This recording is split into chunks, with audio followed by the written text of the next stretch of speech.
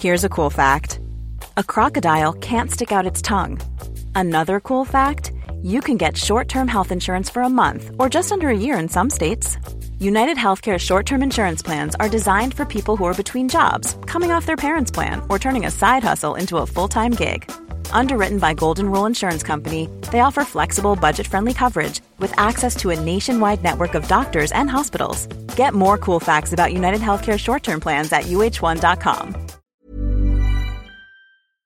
Hello and welcome to World Weekly from the Financial Times. I'm Gideon Rachman. Today we're looking at Germany, where Chancellor Angela Merkel is under huge political pressure that some say might even collapse her government. And joining me on the line from Berlin is our correspondent Tobias Buck, and here in the studio my colleague James Wilson. So Tobias, attempting to summarise, the pressure is coming from within the governing coalition, from Merkel's sister party, she's the CDU, from the CSU, who are very unhappy with refugee policy. Where are we at, and is it still really a big threat to the continuity of the government? Yes, I think it's certainly still a big threat. What happened was that Horst Seehofer, the interior minister and the leader of the CSU, which of course has been in an alliance with the CDU of Angela Merkel for the past 70 years, he was due to outline a new package of measures to make Germany's asylum regime tougher. And Angela Merkel blocked this due to one particular proposal, which was that Horst Seehofer wanted to allow German police to send back refugees at the border in cases where they are already registered as refugees in another EU member state. Angela Merkel said, no, we can't have that because it's a unilateral measure and I want a pan-European solution to the asylum crisis. And the CSU decided to stand its ground. They have now agreed a sort of truce that will last 2 weeks. The CSU has essentially given Angela Merkel 2 weeks to come up with bilateral deals with other EU member states that would allow Germany to turn back these refugees and send them back to the countries where they initially arrived. But if she can't get those deals done, then the CSU is still leaving open the possibility of introducing these measures without the Chancellor's permission, which would certainly precipitate a very severe government crisis. And if they were to do that, just to back up, and it seems to me, I don't know if you agree, Tobias, but unlikely that she will get this agreement at the European Council that will satisfy the CSU. If the CSU then say that's not enough, then are we looking at a crisis or new elections or the fall of Merkel, or is it just impossible to tell? Well, there are various scenarios. We don't know exactly what's going to happen because we don't know how successful Angela Merkel will be. Of course, the dream scenario for her is that she gets, obviously not a pan-European EU-wide agreement, but enough bilateral deals with the key countries such as Greece, Italy, Bulgaria, where basically the refugees arrive, in which they would agree to accept returned refugees from Germany. If she gets that and the CSU says, okay, this is basically exactly what we wanted, then we have a crisis averted. I think it's more likely that at most Angela Merkel will get perhaps a sort of declaration of intentions, signs of goodwill from these countries, but no hard and fast agreements. If that is the case, then we have a very interesting decision ahead of us because Merkel has said there's no automatic consequence of this, that basically then the CDU and the CSU should sit down and decide what to do next, whereas Horst Seehofer and his Bavarian CSU have said, well, if there are no such deals, then we will unilaterally implement this new policy at the border. And if that happens, Angela Merkel would probably have to sack Horst Seehofer. He would take the CSU out of the government, and then the coalition government would be left with just Angela Merkel's CDU and the Social Democrats, and crucially, they are 2 seats short of a majority in parliament. But James, of course, one has to see this, I guess, all in a pan-European context. And the forces that are very worked up about immigration, want to take a much harder line on asylum and so on, seem to be gaining ground across Europe, particularly in Italy, yeah? Yeah, absolutely. I mean, this dispute between the CDU and the CSU isn't happening in a vacuum, Gideon. I mean, one of the catalysts has been the new government in Italy, of course, which has taken a very hard line on immigration. We like to think that there's been a sort of lull in migration as a concern in Europe over the past year or two, but really it's not been the case at all. I mean, precisely concerns over migration have led to populist governments in Italy, reinforced people like Viktor Orban in Hungary, and finding a pan-European solution, as clearly Chancellor Merkel does want, is going to be very difficult. As Tobias says, bilateral deals, there may be some hope, but it's really sort of a second-best solution from her point of view. So the broader context here is that we're going to have a sort of migration summit. Jean-Claude Juncker's called one on Sunday. That will hopefully, I think, from the leading politicians' point of view, take some of the temperature out of the situation and perhaps sort of will have the makings of some fudge that's acceptable to the Germans and to other countries. But there are some strange alliances being formed over migration across Europe. In many ways, the German position on some of the key issues about migration, for example, how to resettle migrants across Europe using a quota system, isn't so far removed from the demands that Italy has been making. Italy, of course, being one of the countries where most migrants are arriving and one of the countries that feels most burdened by having to cope with the cost of processing the migrants. So it's very easy to see that they could be on the same side of some issues, but also at odds on other issues. So finding common cause is going to be very difficult. And when German politicians, in particular Tobias Horst Seehofer, look at this pan-European picture, is there any interest in what's now been termed a kind of Rome, Vienna, Berlin axis? Because Sebastian Kurz, the new Austrian Chancellor, new young Chancellor, is also a hardliner on migration. Are they thinking in those terms of really switching the German position? Well, I mean, I think when you analyse the situation of the CSU, part of this is a genuine, substantial difference of opinion with Angela Merkel. And on this issue in particular, I think the CSU and Horst Seehofer and his allies inside the party are closer to the Austrian and perhaps even to the Italian position than they are to their own chancellor. But I think it would be wrong to ignore the electoral politics of this whole issue. I mean, it's no coincidence that this clash has come to the fore just a few months before Bavaria goes to the polls. So the CSU, of course, is a regional party from Bavaria. They're desperate to defend their absolute majority there, and they are under fierce attack from the far-right Alternative for Germany party. So they are very keen to show to their very conservative electoral base that they have their back, that they are trying to push the Chancellor towards a more hardline position on migration, even if that means siding with other countries against their own Chancellor.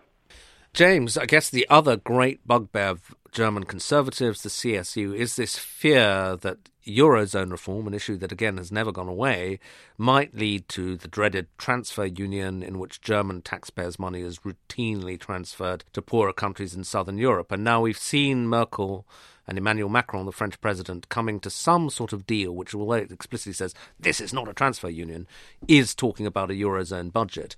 How significant a shift is that by Germany? Yes, I mean, this is the other great development of the week, of course, that Macron and Merkel met and decided to meet each other halfway, or somewhat approaching halfway in terms of Eurozone reform. Merkel has made the key concession, accepting for the first time something explicitly called a Eurozone budget, which is a significant step. It is, feel at this point, a very symbolic step. There's very little detail of what a Eurozone budget might entail or how it might be used, what sort of resources it would have. And I'm sure absolutely that Merkel's position on those issues is still far removed from the Macron position. But of course, for those opponents of Merkel within Germany, it's been another stick with which to beat the Chancellor this week. Already the CSU has suggested rather plainly that Merkel made a deal with Macron to the detriment of Germany over Eurozone reform so that she can buy his help, if you like, on the migration issue, so linking those two very important totemic issues for the CSU, both migration and this idea that German resources, hard-earned taxpayers' money in Germany, would be used to bail out more profligate countries. The substance of the Eurozone deal is, I think, still, as I say, very nebulous, but it's the symbolism of the accommodation that's been reached that presumably is irking Merkel's antagonists in Germany at the moment. And Tobias, how much of a political issue is that likely to prove in Germany? Could it be as emotive as the migrants issue? I don't think anything is quite as emotive as the migrant issue here in Germany. I mean, it is true that very significant parts also of Merkel's own party are very sceptical of these Eurozone deals the Chancellor is striking with the French president. But I think the real wedge issue, the really burning issue here is the issue of migration, which is to some degree curious because, of course, we've seen a pretty dramatic fall in migration numbers to Germany. I mean, at the height of the crisis in 2015, more than 60,000 migrants arrived per month, and that's dropped to sort of 12,000, 13,000 this year. So what you really see here is the sort of afterburn clash from the 2015 decision taken by Merkel to accept more than 1 million migrants. And of course, that decision became internationally either, depending on your point of view, celebrated or notorious. And just this week, Merkel has been under attack on Twitter by none other than the US President, Donald Trump. for what he regards as her foolish decision to let all the refugees in. How has that affected German domestic politics? Is it damaging to Merkel or helpful? Well, that's pretty much the only bit of good news that Merkel's had lately, that she's been sort of attacked so ferociously by the US president. He is deeply, deeply unpopular in Germany. He is loathed from left to right. Well, perhaps not quite to the right, but he's very widely disliked. And I think to see the Chancellor being attacked by the US president on issues that are completely false. I mean, he claimed that crime is up in Germany when in truth Germany's crime rate is the lowest in 3 decades. So I think that, if anything, helps her and helps perhaps restore a little bit of this halo that she used to have of sort of leader of the free world and the only sort of centrist politician left standing. So I think that's certainly a boon to her. Just on that, though, Tobias, I mean, you say almost everybody. Is there any link intellectually or even in terms of consultation between the AfD and the Trump administration? The Alternative for Deutschland, that's the populist right-wing party. Not that I know of. I mean, they clearly try to echo some of the criticism that Donald Trump makes. For example, the new U.S. ambassador to Berlin, who's stoked a fair bit of controversy since his arrival here. I think he's made clear that he has no sympathies for the AfD. So, no, I don't think there's any collusion, so to speak, between the AfD and the Trump administration, but where they do strike a very similar tone is in their criticism of the Chancellor, in particular on the migration issue. And finally, James, I mean, we've got it maybe into a habit of describing European councils as crucial, make or break, etc. But it does seem that this one that's coming up next week is vital for Germany and for the whole of Europe, with the migrant issue on the table, with the Eurozone reform, and, of course, how could we forget in London, Brexit? We can't forget it, indeed. It's always seemed that this summit was heading towards being a more than usually important one, Gideon.